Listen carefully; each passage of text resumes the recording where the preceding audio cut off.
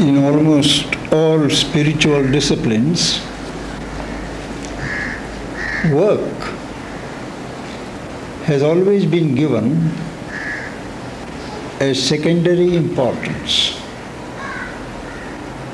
which is not only in the Vedantic discipline, but even in other spiritual lines. Work has not been appreciated for its spiritual value.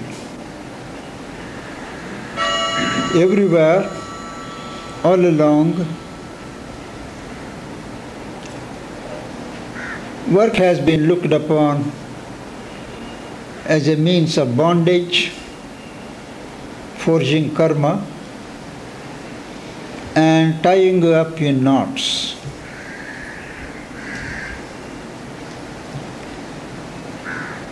The aim of spiritual effort has been to release oneself from the bondage of karma affected by work, action,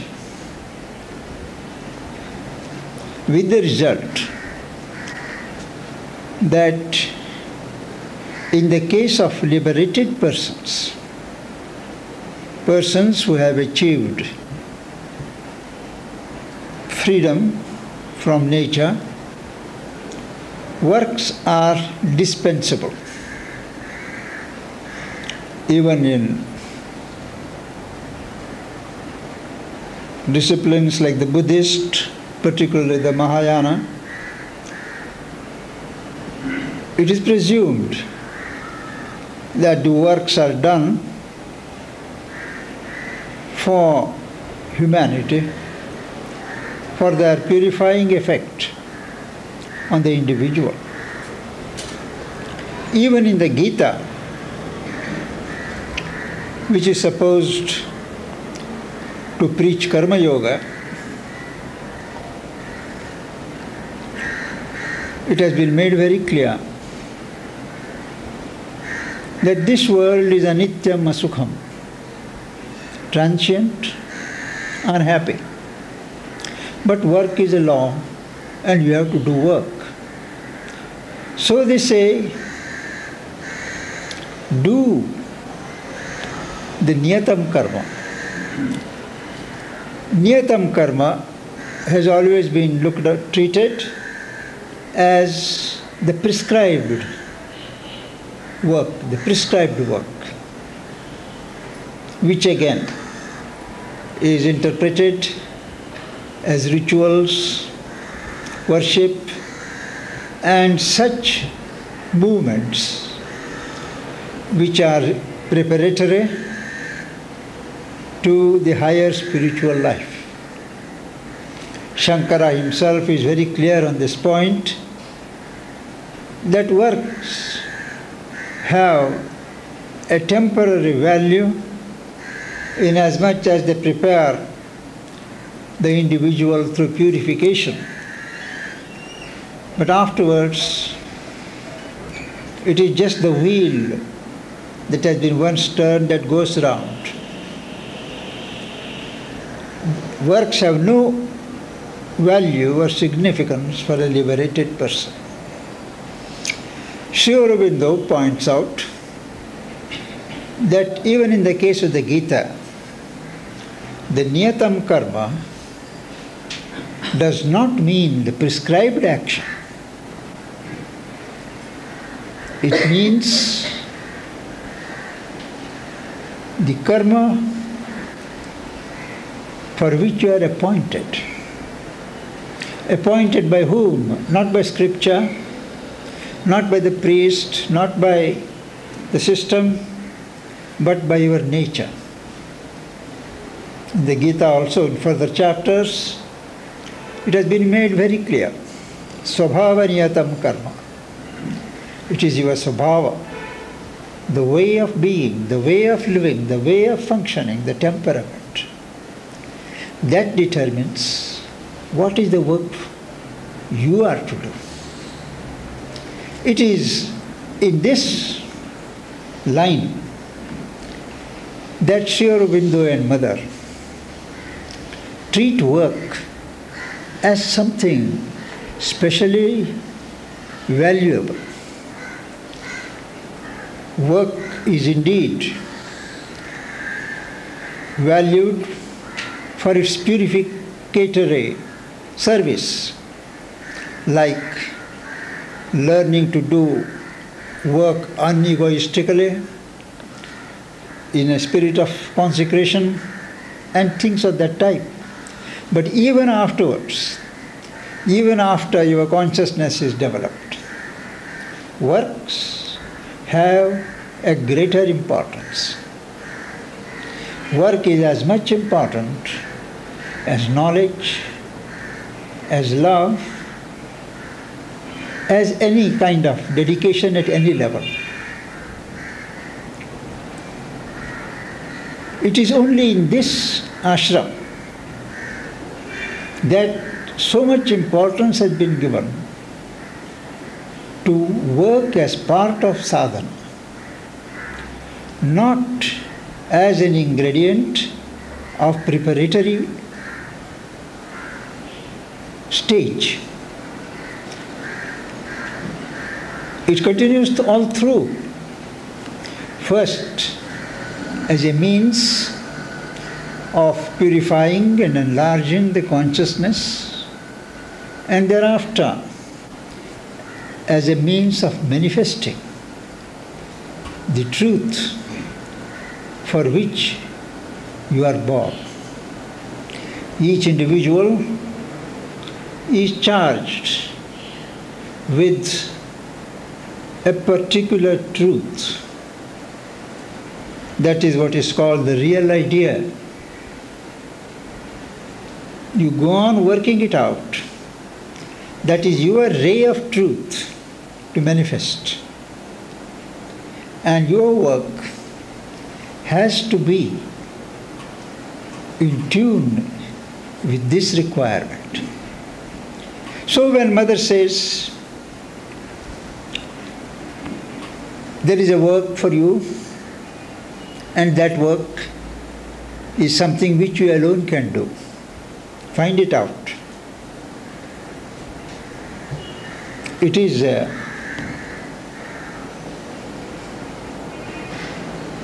difficult requirement. She herself points out that how do you first determine what is the work you are to do? You alone can do. The normal human tendency is for one to feel, well, that is the work that I alone can do and I am fitted to do. Do I have the capacity? Am I trained and equipped enough to do that work?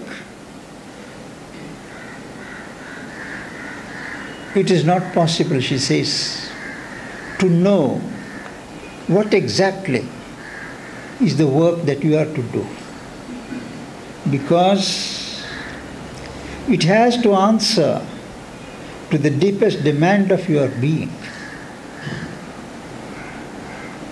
And hence, you can be perfectly conscious, sure, what is your work only when you are awake in your inmost depth.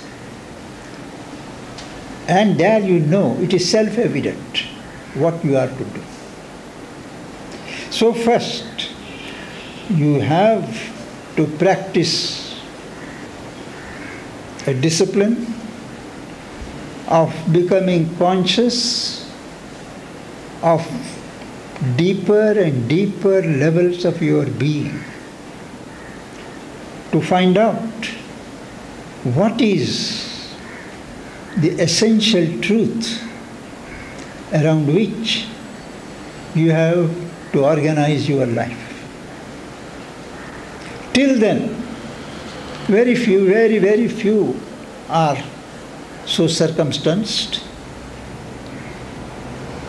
that they are immediately conscious of what they are to do.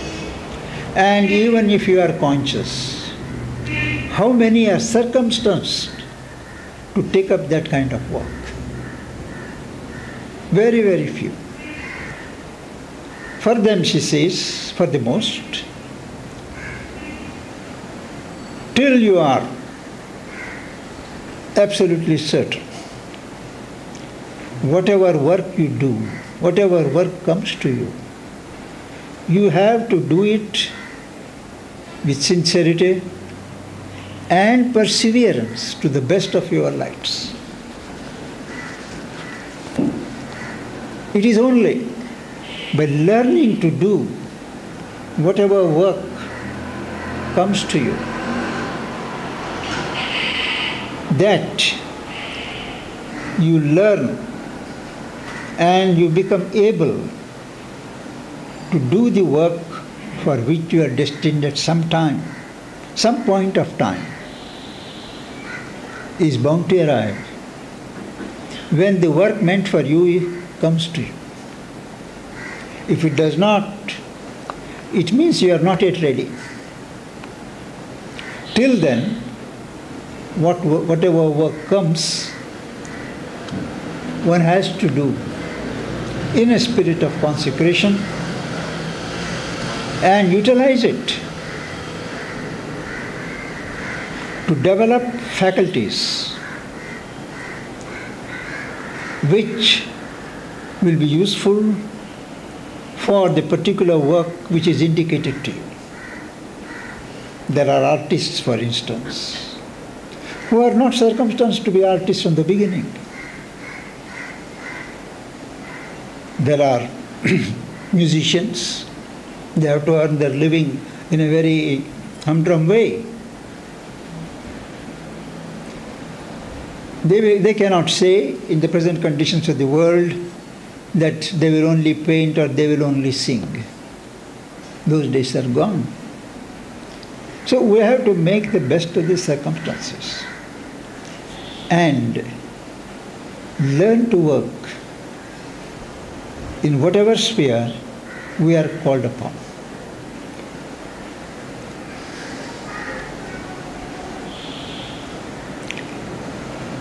We should always make a distinction, she says, between what you wish to do and what you are capable of doing. I may flatter myself saying that I am going to do this, I am going to be a poet, I am going to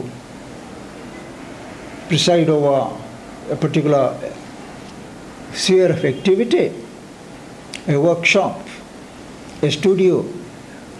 But have I got the capacities? I have to honestly look into myself. And instead of judging things from the surface, to look deeper in myself and find out whether I have the necessary capacities, the necessary potential. And in looking at this question, she says that there are two errors which are possible.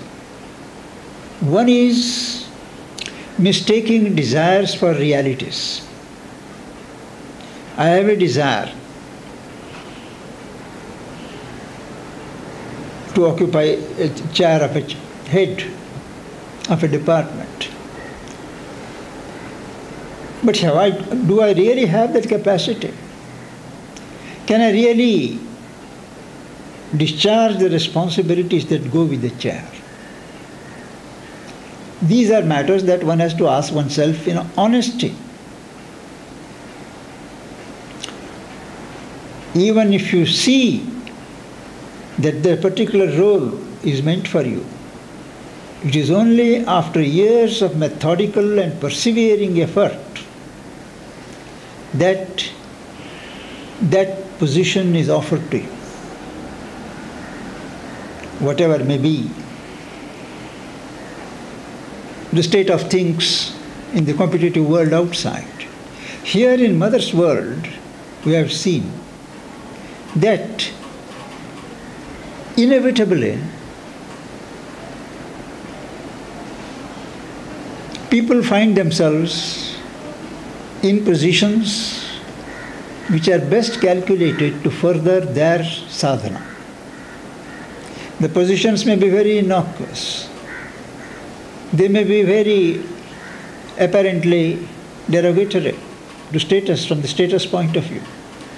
But they are exactly what are needed to mold the individual in the spirit of what he is to be in future. There is a providence at work, which always is that whatever the beginning, whatever the hesitations in the beginning, things adjust themselves and the persons find themselves in the right position. May not be right from their external point of view, but to a deeper vision, they are right. If the first error is to mistake desires for realities, the second error is underestimating one's latent powers and accepting as final some work which is beneath one's abilities and capacities. One has always to keep one's eye high, accept what is possible, but don't forget the latent powers in yourself.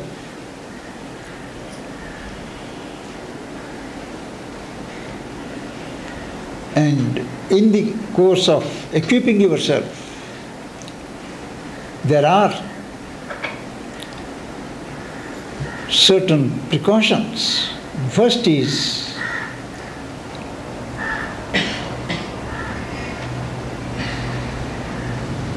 not to utilize a position for self-assertion.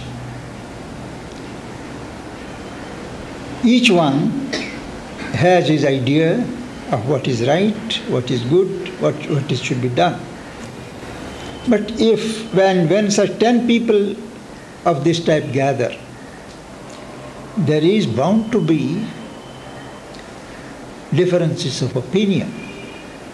In such a situation, he says, you should not be self-assertive. Allow others to express themselves.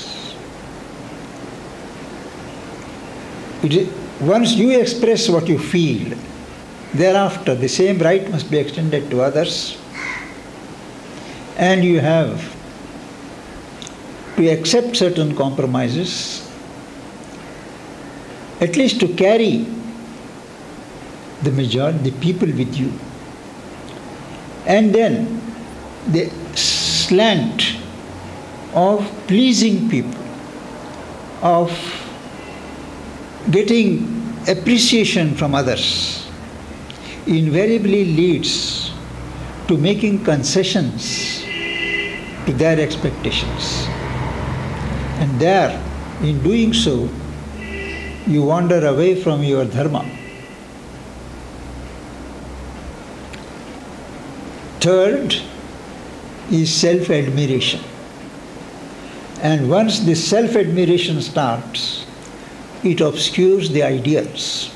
The ideal that one has, one loses sight of it.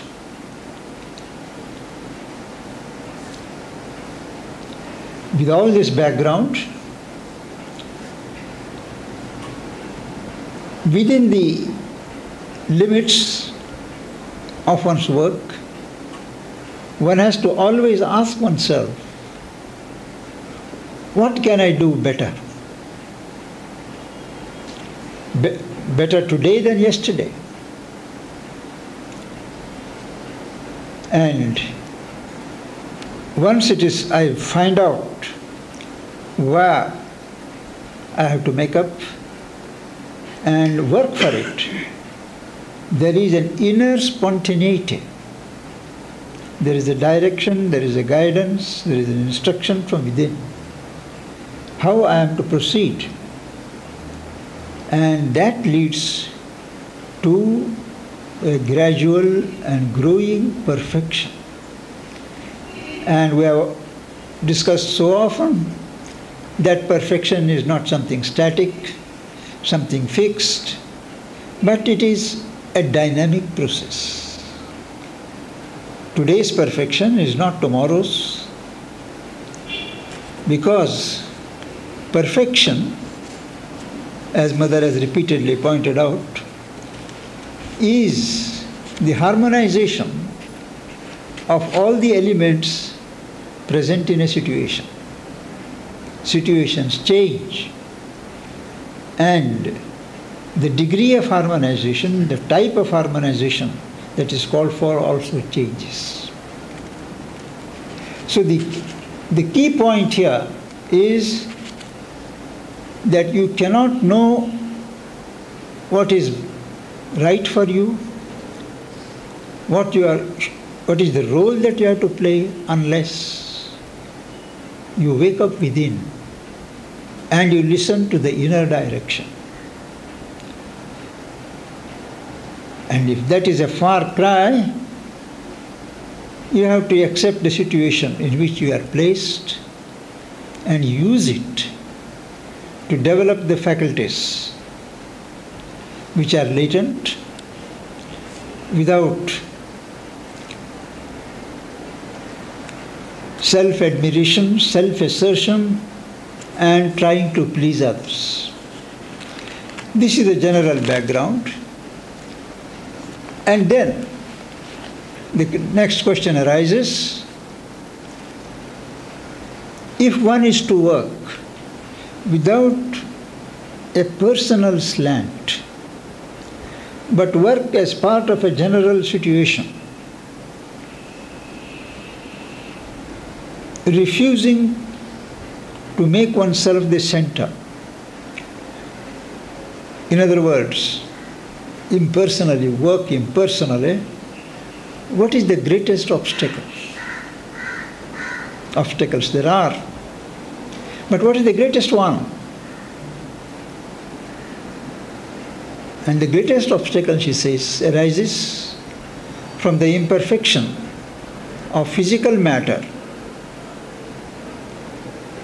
in which all of us share. We all are based on physical matter, and the imperfection of that matter is reflected within ourselves. The inertia,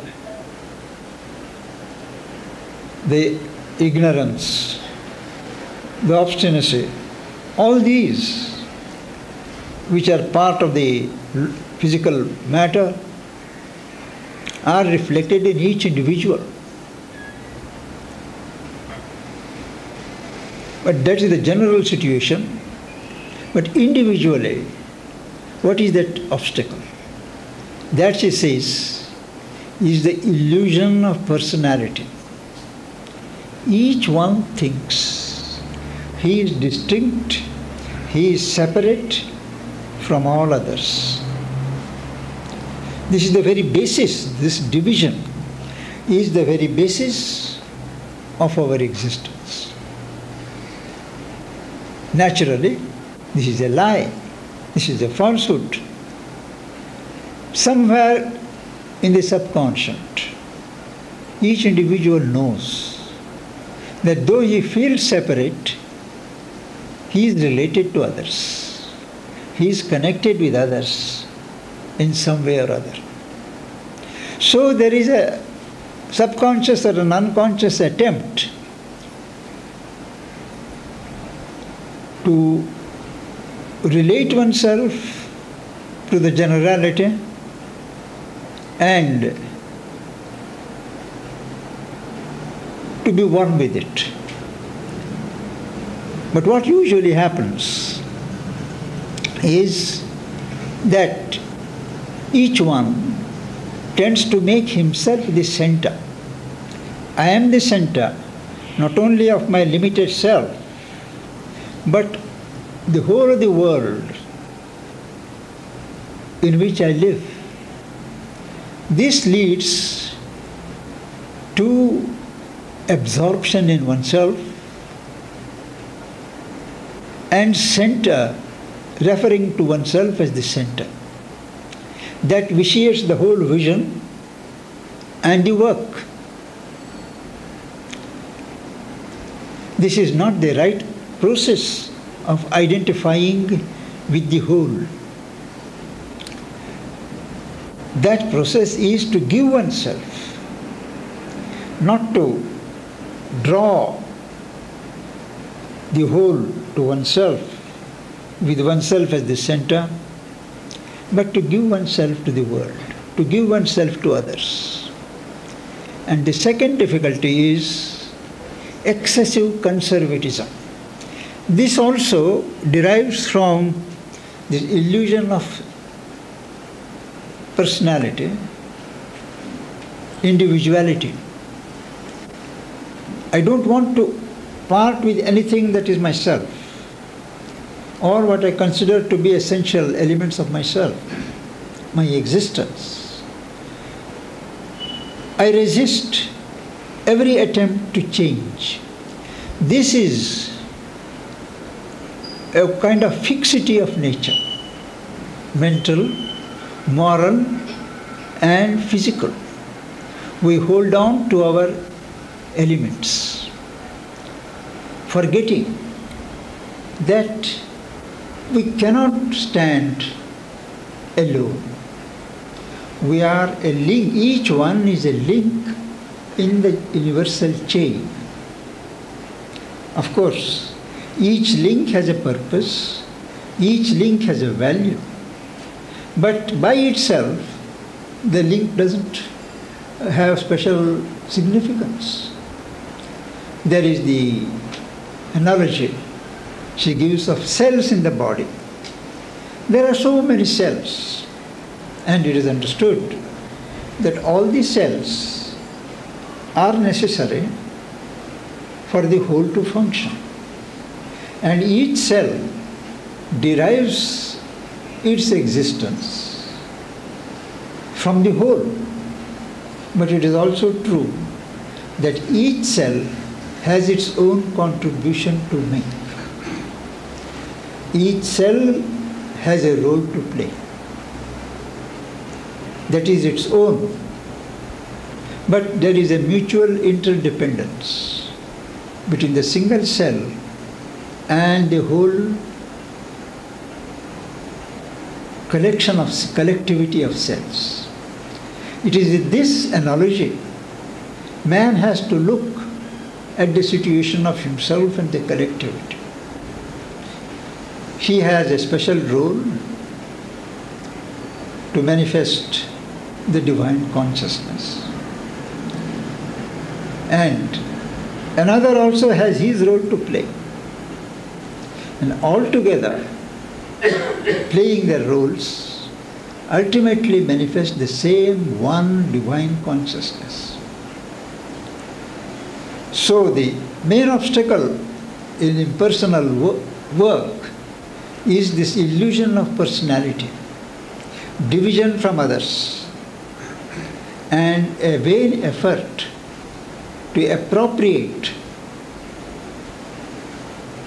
things of the world to oneself instead of contributing to the world what one can contribute best. Personality, individuality have a role, but a preparatory role. Once, at some moment of time, personality has to yield to impersonality. But the personality does not cease to exist. It ceases to exist as a separately organized personality. It functions as a center, first as a channel, first as an instrument, then as a channel, and then as a center for the manifestation of the one consciousness. With these remarks, we conclude our discussion of work. As we observed earlier, work is a highly challenging field for those who are sincere. Work without consciousness, without self-awareness, turns out to be labor. It is just exertion. It has no spiritual value. But work done with consciousness, with an awareness of what one is doing, work done relating the situation of the work to the center within, always keeping in mind the requirement of general harmony, becomes a sure means of progress. Dissolution of the ego. By knowledge alone, by discrimination alone, one cannot get rid of the ego, which is the enemy of spiritual life. But by conscientious dedication in work and doing it consciously, the ego thins out, and there is an ebullition of the joy of the soul, which floods out all the wrong elements of ignorance and ego. For that, work has to be approached with a sense of holiness. That is why Mother says work is worship. For us, it has become a catchword, a phrase. But when you look deeper into it, it contains a whole philosophy. Work is not a means, not a preparation, but worship itself. And worship is not an external ritual, but a pouring out of what one is and what one has at the feet of one whom one adores.